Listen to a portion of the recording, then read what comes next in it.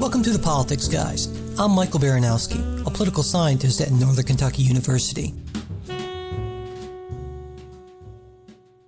Hey Jay, it's been a while since we have done a listener mail show, but that's what we're doing today. So we've got a bunch of listener questions all queued up and ready to go. So are you ready? I'm ready. All right, let's do it. We'll start with an email from John, who writes in part, how about exploring military expenditures? Comparing and contrasting the view that we need a larger, say, Navy with those asking for a focus on better body armor, or preparing for a traditional war versus more of a series of smaller conflicts. I want to learn what the evidence-based perspectives are from center-right to center-left. My personal perspective is that every dollar spent on a gun is one not spent on our most vulnerable citizens. But I have intelligent, fact-driven friends whose values I largely respect, who help me understand that there are a lot of gray areas in the military expenditures question that I would love hearing explored. Not just to spend or not, but how to spend or where to spend operationally. So, Jay, well, what are your thoughts on that? Military spending, how we should spend it, where we should spend it, or if we're spending too much of it. Well, I'd say for the conservative answer, are we spending too much? Probably always. In that, do we get the best deal on things? Are things overpriced? There was always there's been that history of our military contracts overpriced, and I think that's part of the beast that you deal with. In large part, I would say, I think our military has become the more mobile, lighter sort of force that it needs to be. And I understand that you and I will differ on the wisdom of some of the wars that we fought, or the military adventures we've been involved in over the last decade or so. But we have pared down from the 80s era Cold War, millions of Russians pouring across the Fulda Gap type vision to a more mobile strike force. Now, and again, it turned out we did need bigger troop strengths in some of these areas. And I think we've sort of accommodated that. But if you look at sort of what the military can do from a precision standpoint, I think we're getting the bang for our buck, and we're still the strongest military in the world. And obviously, we can go back to talk about other things about, do we need to upgrade capacities, and do we have enough carriers, and those types of things. But I think we're doing well there. I would disagree with the premise of every dollar spent on a gun is something that's not directed to social services, because I just don't think that's the case. I think even if you didn't have that military spending, I'm not sure that it necessarily reflects as money that is then spent on some social services. And I'd also say that at least very much in the conservative viewpoint, military expenditures, this is something that people can't be reasonably expected to do themselves, and conservatives view a strong national defense as one of the key places where that is the federal government's job, and ought to be funded to its a healthy extent. Let's not say fullest, but a healthy extent. Yeah, well, just to be a little more specific as to what we're spending. Defense spending is right around $600 billion. That's not including the stuff that's squirreled away in various other can't be talked about publicly sort of accounts. Stuff. Exactly. Yeah. But it's at least $600 billion a year. And to give you a sense of how much that is, kind of in more of a context, that's over half of all discretionary spending in the budget.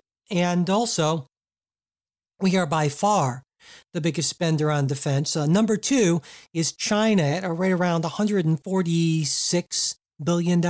So, I mean, we dwarf the next, really. We spend almost as much as the other top 15 countries combined in terms of military spending. So it's a huge, huge difference. And, as to what we're getting from that and whether or not we could spend some of that money better in other ways, I think certainly that there are efficiencies that we could get, and we need to, I feel, I've argued this a number of times before, that we need to reevaluate some of our priorities in terms of spending. And so there's certainly, I would agree with you, Jay, there's not a one-to-one correspondence. Just because we spend $1 less on military doesn't mean we're going to spend $1 more on domestic programs for whomever or whatever.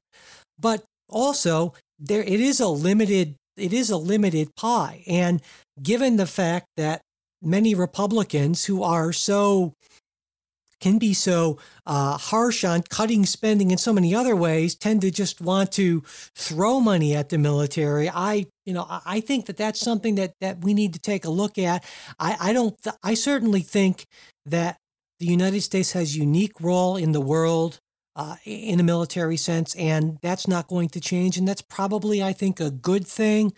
But I certainly think we could maintain that role, spending considerably less and taking a certain amount of that money and putting it into programs for our neediest, or putting it into programs for infrastructure or economic growth and that sort of thing. Now as to what I'd point out, though, that when we talk about discretionary spending versus non-discretionary spending, most of the social service programs we're talking about are in that non-discretionary entitlement batch.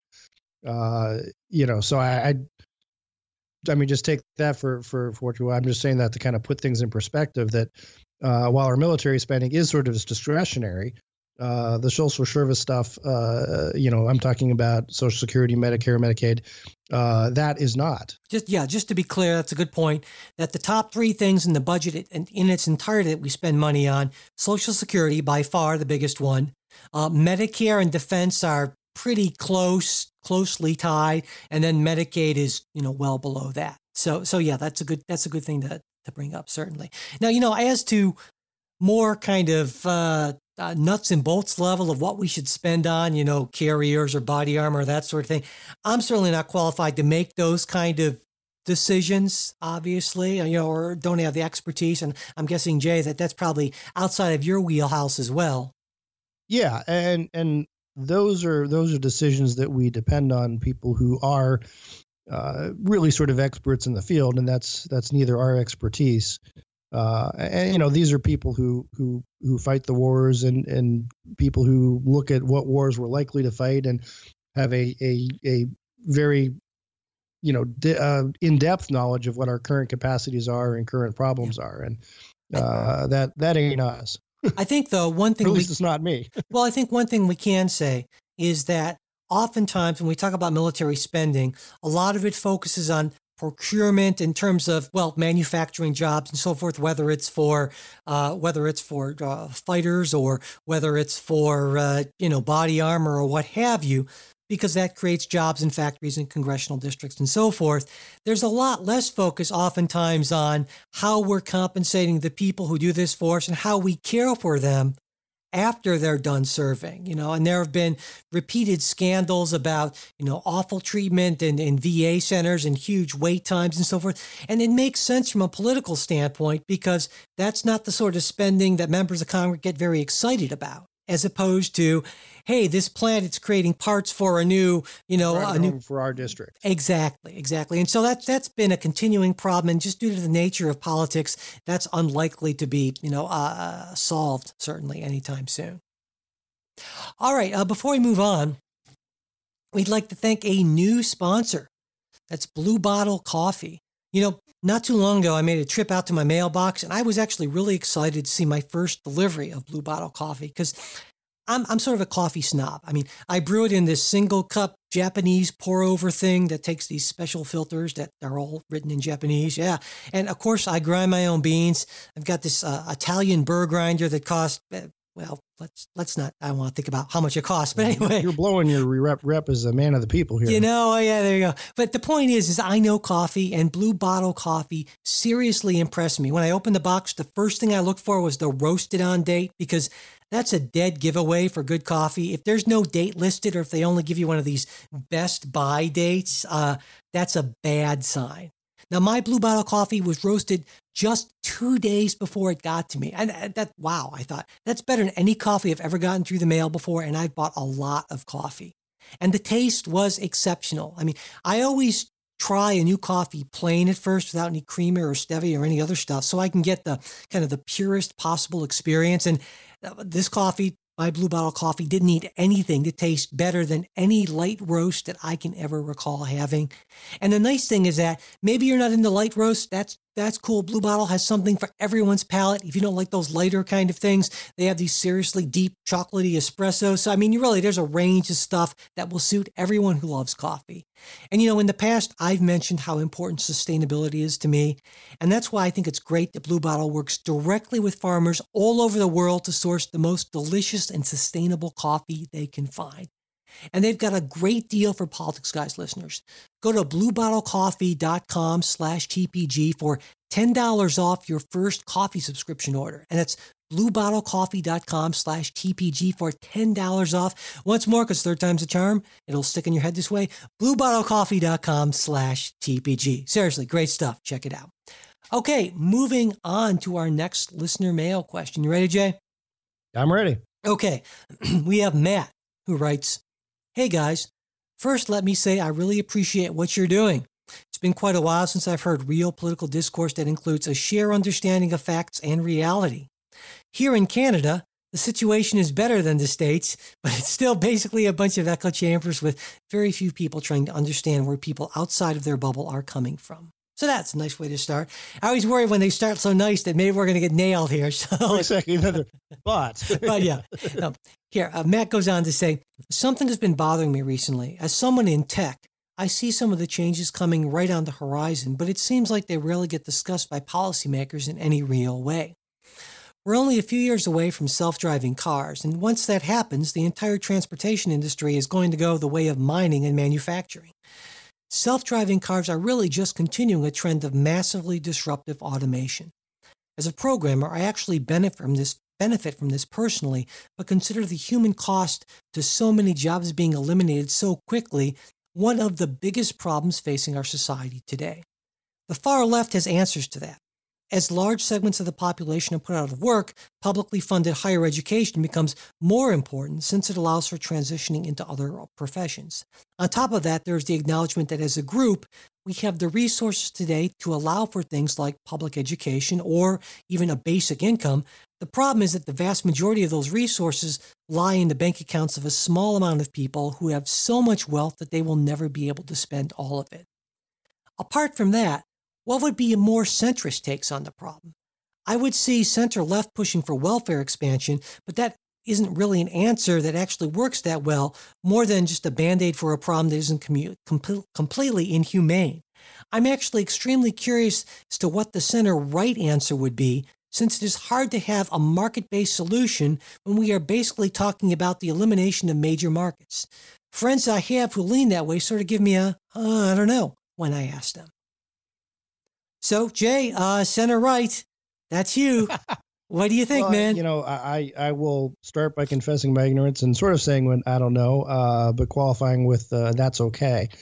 If you were to look at, you go back to New Bedford, Massachusetts in the, say the 1880s or something, this was a huge industry, was the whaling industry.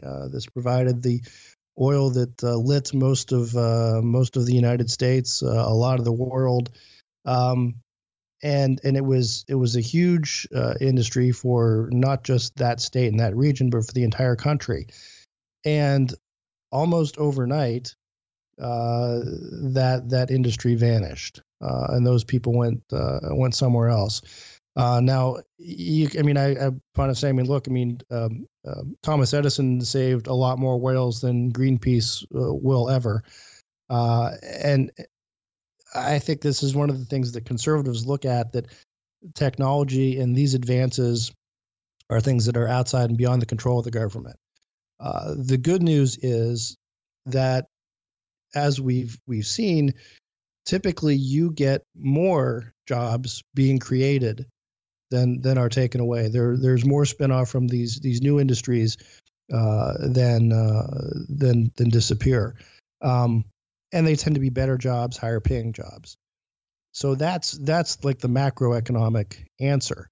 Can I say specifically what can we do to ease that transition.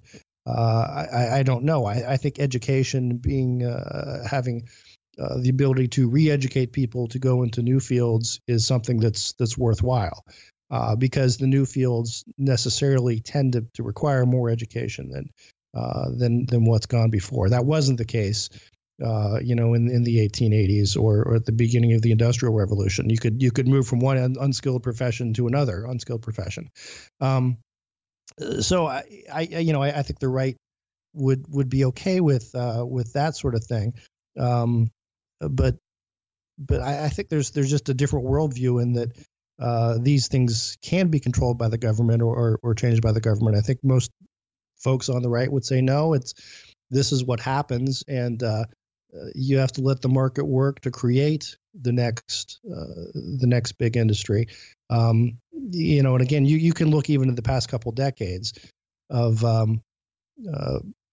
companies that have completely changed what they're doing, how they operate, and to the benefit of I think larger. I mean, Apple used to make computers, and it still does, but its primary revenue is online sales, and that's sort of a more of a micro view. But I think you just have to let the market work and do the best you can to predict these changes.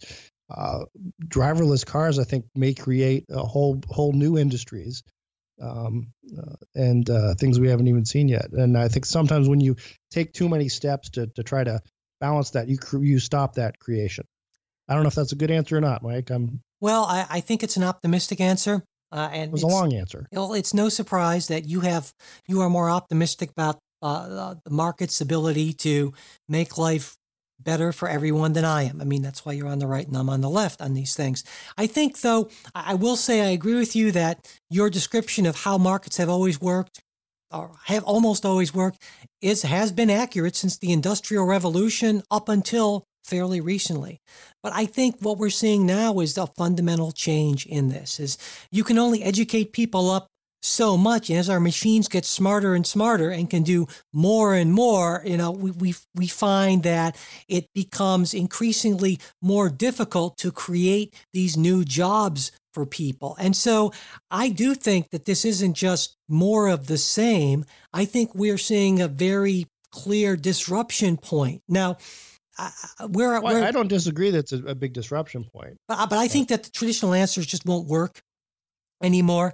I mean, yeah, traditionally it's been the case that, well, you lose one sector and the market creates another sector. I still think that will happen, but I think that those sectors are going to be technology dominated and not people dominated. And so I think something like a basic income is going to be inevitable, essentially. And for listeners who want to get a better sense of some of this stuff, there are a number of books that I would recommend.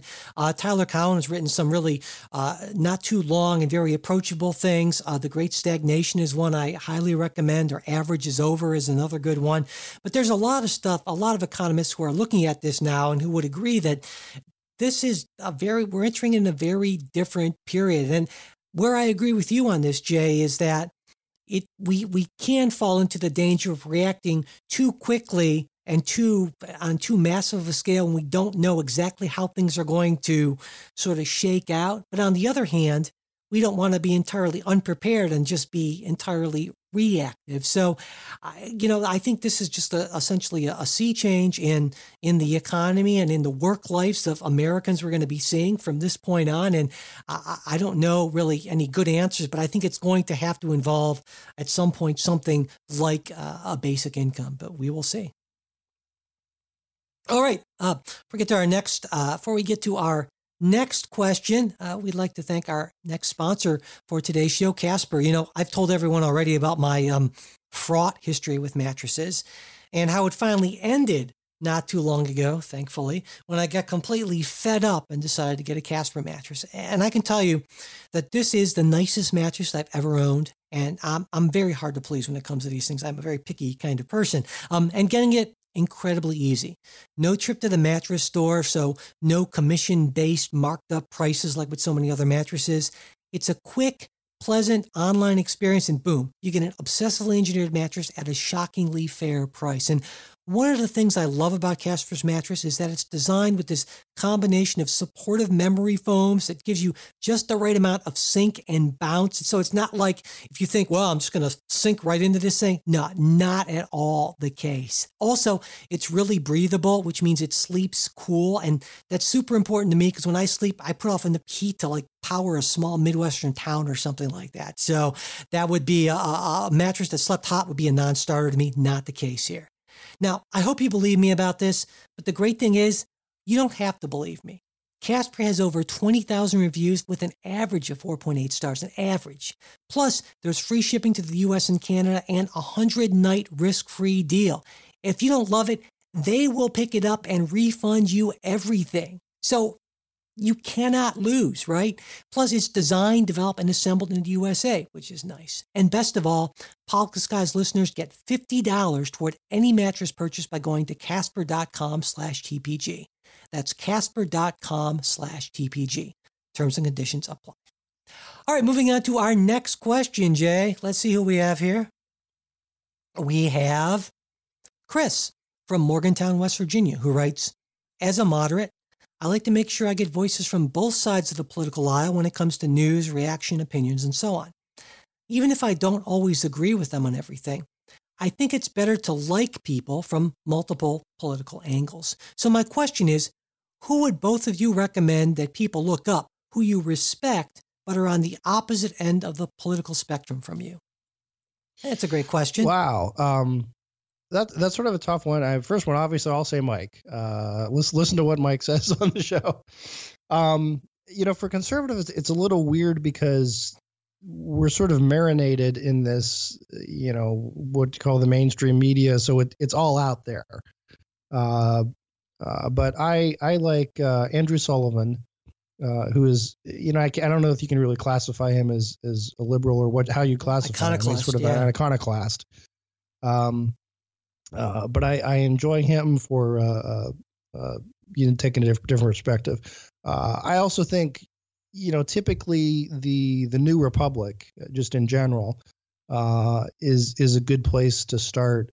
It's if you're a conservative who wants to get sort of the thoughtful left as opposed to just the angry screaming left. The Atlantic too. I don't know whether, Mike, you'd call them, left wing or not. I don't think they're left wing, but they're certainly sort of mainstream media. Again, there are a lot of things there, without naming individual authors, where I think it's thoughtful stuff that can make you think and challenge you, but it's not just sort of the shouting. Yeah. I think on that question of the Atlantic, and I would say that would be, I think, a great recommendation. I do think they're left of center. I used to read the New Republic, but I feel like they've gotten a lot more partisan and a lot less thoughtful. They've sort of tried to make themselves stand out. They become more kind of HuffPost-ish, as I they did have a change of management over the last year or so, I think, and that's made a difference. I think you're right. It's gone from it is more clickbaity than what it used to be. But the Atlantic, definitely, and for me, there are a number of folks who I would recommend. One is Norman Ornstein, who actually was from the American Enterprise Institute. He's actually been on the show. I interviewed him a while back. Brian Kaplan, he's an... Although you can't, I don't know, I'll quibble with you in that Norman Ornstein, although he's with AEI, you can't really say he's a conservative. He's sort of the iconoclast of AEI. Fair enough. All right. Okay. For more real conservatives, then I would say Brian Kaplan's a little more conservative. He's an economist from George Mason, and actually I've interviewed him on the show as well. This one will be people I've interviewed on the show, actually. Tyler Cowen, who's more kind of libertarian. I haven't interviewed him. It makes sense that you seek out those. We talk to those. Exactly.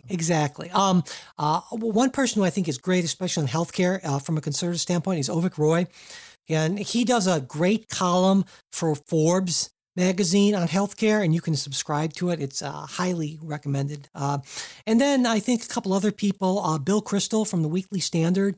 I listen to his podcast. It's the Daily Standard. I think it's for me, that's the one conservative thing I make sure I check out on a really consistent basis because it's a nice, short kind of podcast. They're usually like 10 minutes or so, and it kind of gives me a really strong, well thought out, conservative response to a lot of stuff. So I would definitely recommend the Daily Standard podcast, and Bill Kristol's on it more often than not. And then finally, I'd recommend Rich Lowry from National Review, who I also think is a really sharp conservative thinker.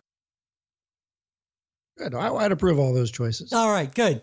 Glad to hear it. All right, let's see here. Let's see. We have Eric here, but you know what? Before we talk about Eric, let's talk about Dollar Shave Club. Dollar Shave Club, of course, is the smarter choice where you can get a great shave at a great price that is conveniently delivered right to your door. Now, Jay, last time we were talking about Dollar Shave Club, you might recall, I suggested that their excellent razor blades and shave butter would be the perfect tool if you wanted to just shave it all off and feel the cool summer breezes against your fully shorn self. So I got to know, are you now fully shorn? I did not do that. You are not fully shorn. I lost the vacation beard. Okay. But well, that's something. Other than that, I still look sharp and clean cut. Okay. Well, that's, I guess that might have been kind of radical. Maybe if you were maybe embarking on a master swimming kind of career, you might want to consider that for kind of resistance in the water. But yeah, okay, fair enough. But it would be a perfect tool for that. If you're thinking about doing that, hey, go ahead. And what I love about Dollar Shave Club is you get this great close shave at a great price. And plus, I just think it's super convenient to have blades and that excellent shave butter that's delivered right to your door automatically. That way you don't have to remember to buy blades and shaving cream and go to the store and get all that stuff. And Jay, I know even though you didn't shave your entire body, you certainly shave your beard or what beard you had, and you had a great experience. You have great experiences with Dollar Shave Club, right?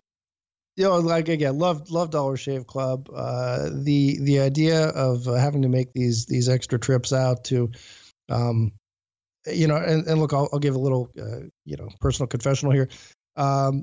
When it comes to things like razor blades, my wife doesn't actually buy them for me or do anything like that. She's sort of, well, you're on your own, figure it out. So that means I'd have to make an extra trip, my own trip, out to wherever, the drugstore or the big box or medium-sized box store, to do that. And again, it's one of those things that always kind of grates you when you got to pay the premium price on top of making that extra trip.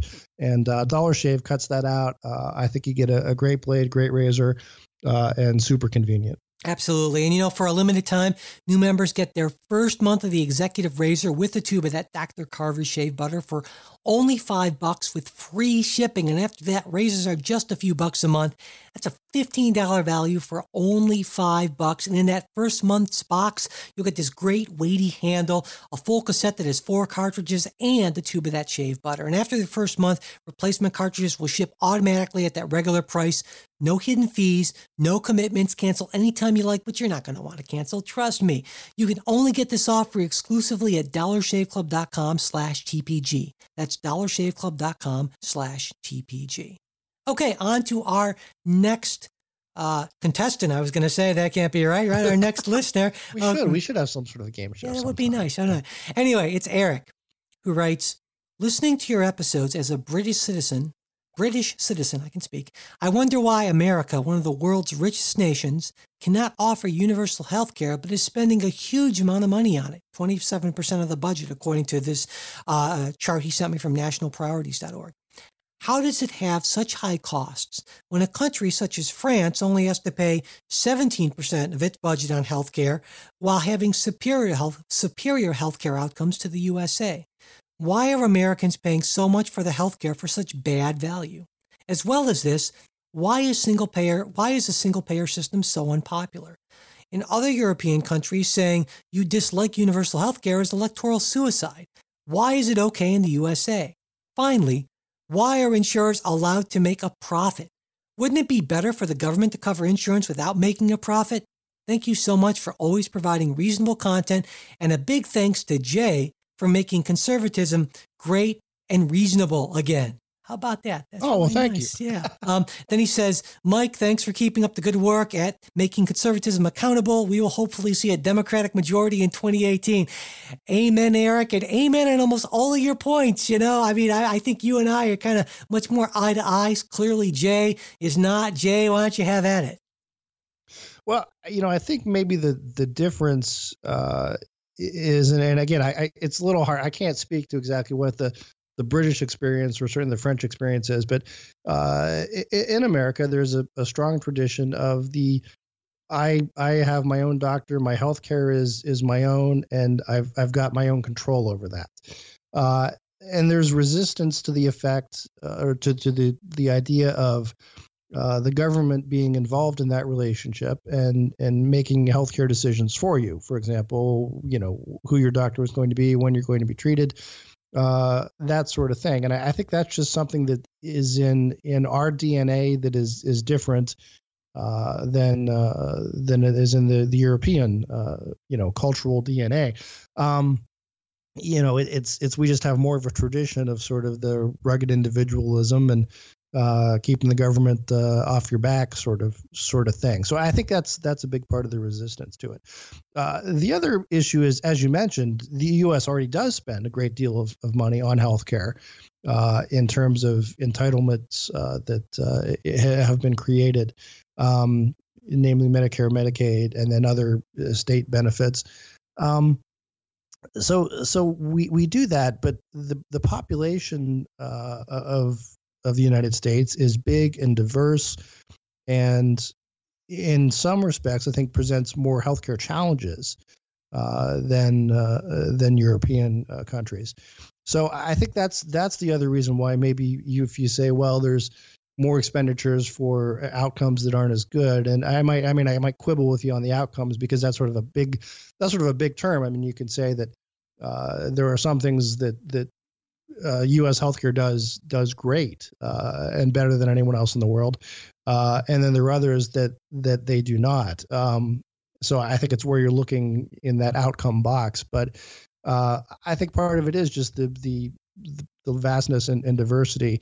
I think there was something I read recently that U.S. Medicaid expenditures exceed what the British pay for the national health.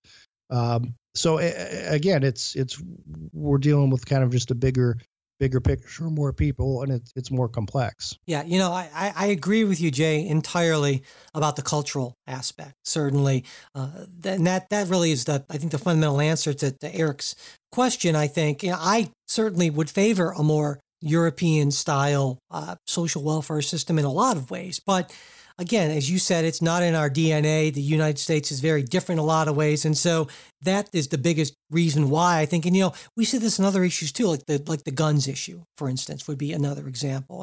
And so we are just kind of different in a lot of ways. Now, as for the outcomes versus spending, I think a biggest part of the problem here is the crazy way our healthcare system was designed, and there are a lot of things to go into, and how tax credits and other things. But basically, if you want an efficient system, I think regardless of what kind of system you're talking about, there are two ways you can go about it.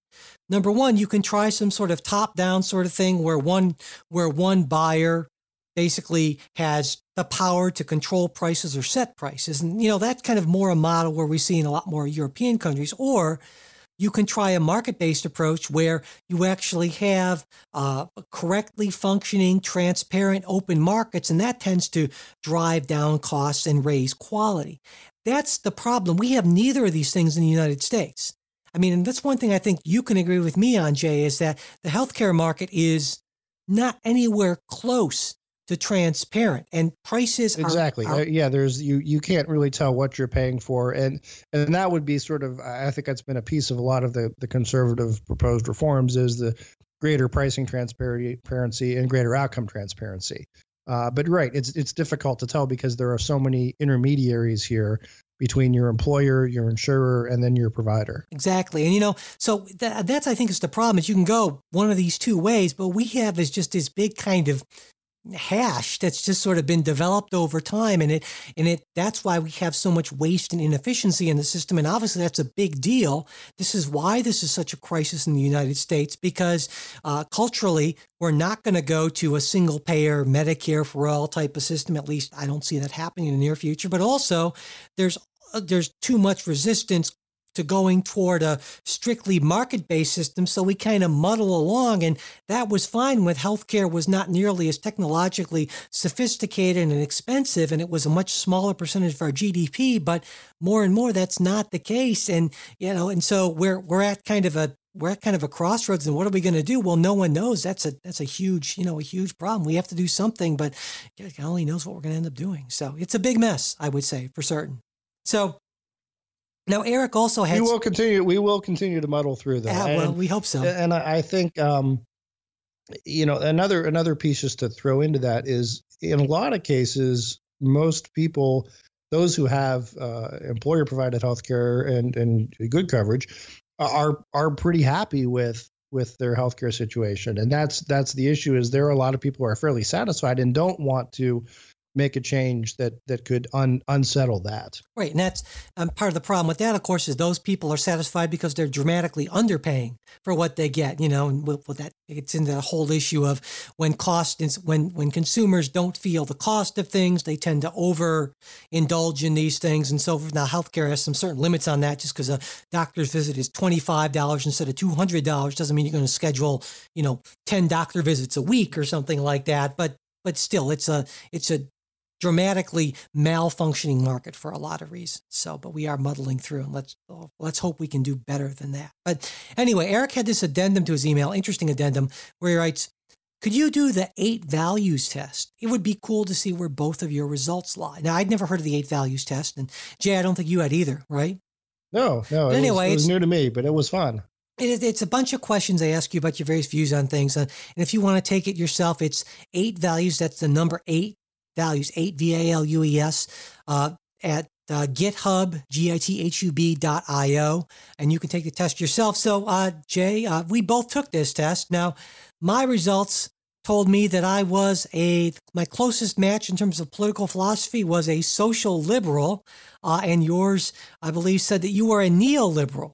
So a neoliberal, yes, and I was a little taken aback by that, but yeah. although I looked at my results and I said that's pretty much in line with kind of how I am. It said I'm an economic centrist. I'm kind of balanced in terms of the diplomatic axis, what they call. On civil liberties and civil rights, I'm pretty liberal, and on cultural stuff, I'm pretty darn progressive, they call it. So I'd say that's a pretty good indicator of me. And for you, I know on the market thing, it had you being very strongly kind of libertarian on that, which totally fits, right? Free mind, and again, I was fairly strong libertarian on some of the social issues and so forth, which might surprise listeners. Yeah, you were pretty middle of the road there. Free minds, free markets. That's what I'm all about. Well, I like what it termed you on what it called the diplomatic axis. They called you patriotic. I thought you'd like that. Yeah. I appreciate that. And it also said you were sort of the patriotic is sort of the nice way. I think the nice term for jingoistic. Nativist, yeah. Yeah, I guess you went a little further. They call you outright. But it's interesting. And I would say for most part, although the neoliberal, the term, I'm not sure that's, if anything, I'm more like paleoliberal. You know what I mean? Classical, Adam Smith kind of liberal, but. Yeah, but I felt that from what I know about, your views and what I obviously know about my views, that it was I'd say it was a pretty fair indicator. It was kind of fun to take. So anyway, folks, thanks, Eric, for suggesting it. And folks, if you want to try it out, it's 8values.github.io is the web address for taking that. So, all right. I think we have time for at least one more question. Let's make it from Tyler, who writes, Jay keeps coming back to this idea that renewables should live or die entirely in the free market, and that government putting their thumb on the scales in any way is wrong and counterproductive. Fair enough, but shouldn't that also hold for fossil fuels? Fossil fuels have been historically and currently massively subsidized by governments worldwide.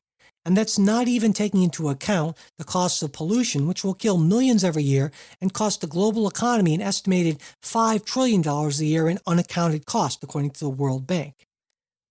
So, Jay, what do you think about that? Should we be subsidizing fossil fuels to the extent that we are, or do you take issue with what Tyler's suggesting? Yeah, I think we do subsidize, and this is part of the what is often called crony capitalism. That once folks get in there and become sort of the primary source, it's always little bits of you go to the legislature or the executive branch, and there's this, hey, well, this one little tweak in the code here can make us more efficient, and this can help us a little bit. And over the years, those sort of accrete until they've built into a solid competitive advantage. So look, the straight ahead conservative Adam Smith type approach would be no, let's not subsidize either. But to some extent, there are always subsidies built into just the economy. Once one sort of power system becomes the norm, it's sort of the natural way to accommodate that. I mean, it's almost like I talked about the whaling example a little bit ago. That we sort of had subsidies in one form or another for that industry. So yeah, I'm as a pure free market person, I'd be opposed to it. But I'm not sure the best way to alleviate that, other than just sort of shining a light and saying, listen, hey, conservatives, here's money that probably could be better spent otherwise, or could be if we just change this regulation, could open it up to a freer market. But that's why companies pay lots and lots to lobbyists to sort of get them those competitive advantages. Yeah, absolutely. And what about that? What do you think about the second part of the point that he makes, in that there are these costs, there are these direct costs that we can measure, but there are also, Tyler mentions, what economists would call externalities, right? Because we know that certain forms of energy production are cleaner than others. And we know for a fact, regardless of how you feel about climate change or other things, that there are, clear damages that people suffer because of certain types of, fossil fuel industries. I don't think there's any reasonable person who could say that there aren't more negative externalities associated with fossil fuels than with renewables. And the question then becomes, well, I could differ with you on that a little bit, in terms of often when we're talking about, say, the amount of resources, if you want to build a wind-based system, if you were to given the energy density of wind, the amount of turbines you'd have to build, the mining, the infrastructure, the steel to create these, there's a lot of externalities there that aren't factored into typically the energy production, as opposed to that same amount energy being generated from a coal plant. Well, I wouldn't say those are externalities, because those are all built into the cost of what's being charged at the moment. The sort of externalities I'm talking about are, what are the longer term effects of generating power in this way? And so, well, tell that to the dead birds. Well, yeah, okay. I mean, certainly. No, and it's a serious thing. That is obviously that would be an externality. Yeah, exactly. Yeah. But I mean, I think it's a reasonable question to ask. Is that if you believe, even if you're somewhat skeptical about climate change, I think it's unreasonable that anyone who says that human activity is in no way contributing to climate change, I think they're just at their head in the sand. I know that's not your position, Jay, but then if we know that there are costs associated that we're going to be passing on to future generations, should we make an attempt to account for those costs at present? And that's a reasonable question to ask. Again, I guess the attempt to account for those costs at present. Again, my problem there gets to be sort of an actuarial question of how do you measure those, and then how do you discount those for what might happen in the future, what might not happen in the future. For example, I think if you went back to 1970 and said, okay, we're going to predict what the externalities, the additional costs are going to be for burning fossil fuels 30, 40 years into the future, and you looked at it and then looked at where we are now, you would say, well, actually, we've done a lot better, and it's a lot cleaner than what we had predicted back then. So you would have ended up overcharging. But right. Well, I guess I would argue I would certainly agree with your point that it's difficult to price these things out and discount for future technologies and other things like that. But I would also, I think, tend to err on the side of what you might call the precautionary principle, saying that, well, let's make sure if we're going to build this in, which I think we should, that we err on the side of ensuring that, given the fact that we only have this, the one planet at present, although Elon Musk, I guess, is trying to do real hard to get us to Mars or something like that. But given the fact that we only have the one planet, that we probably should err on the side of caution and price this on the higher end to discourage the use of that and encourage the use of other energy sources that aren't likely to make human life much more difficult to live in many parts of the world by say 2100 or so. Yeah. Well, I would also say, when you say price it differently, what you're really talking about is essentially creating a tax. Carbon tax. Yep. Used to be a conservative idea. This is some other money that goes to the government, and I think listeners can make up their own mind whether or not having additional money go to the government does that solve your problem, or does that make your problem worse in the long run? So, well, and of course, the whole point of the carbon tax, with any tax, at least not with any tax, but when you tax something, people tend to use less of it, and so taxing something is one way to discourage use of something and encourage use of something else, maybe to replace for, which is why one of the reasons, for instance, we have big taxes on cigarettes, which have huge externalities, obviously. And so I see fossil fuels sort of as cigarettes for the environment. And I think we should impose a pretty significant carbon tax. And again, this was an idea that started with, conservatives, or at least was picked up by conservatives in the 80s and the 90s and was conveniently dropped when maybe it became something that might actually happen. But sometimes that's a little bipartisan. Anyway, all right, I think that about does it for this Ask the Politics Guy / listener mail show. Thanks, everyone, for listening. We hope you liked what you heard and that you'll check out today's sponsors.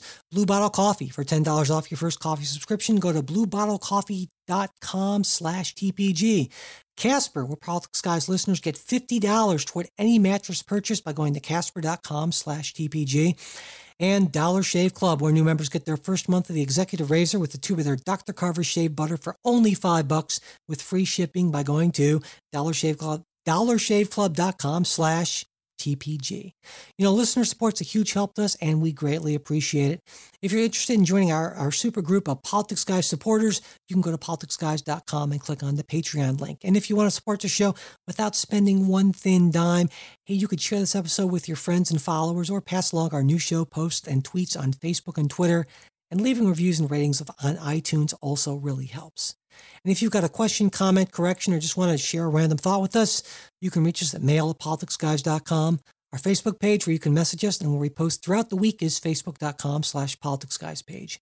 We're also on Twitter @politicsguys. The executive producers of the Politics Guys are Michael Baranowski, Jay Carson, Trey Orndorff, and Bruce Johnson. The show is produced by Michael Baranowski. We'll be back with a new show on Sunday. We hope you'll join us.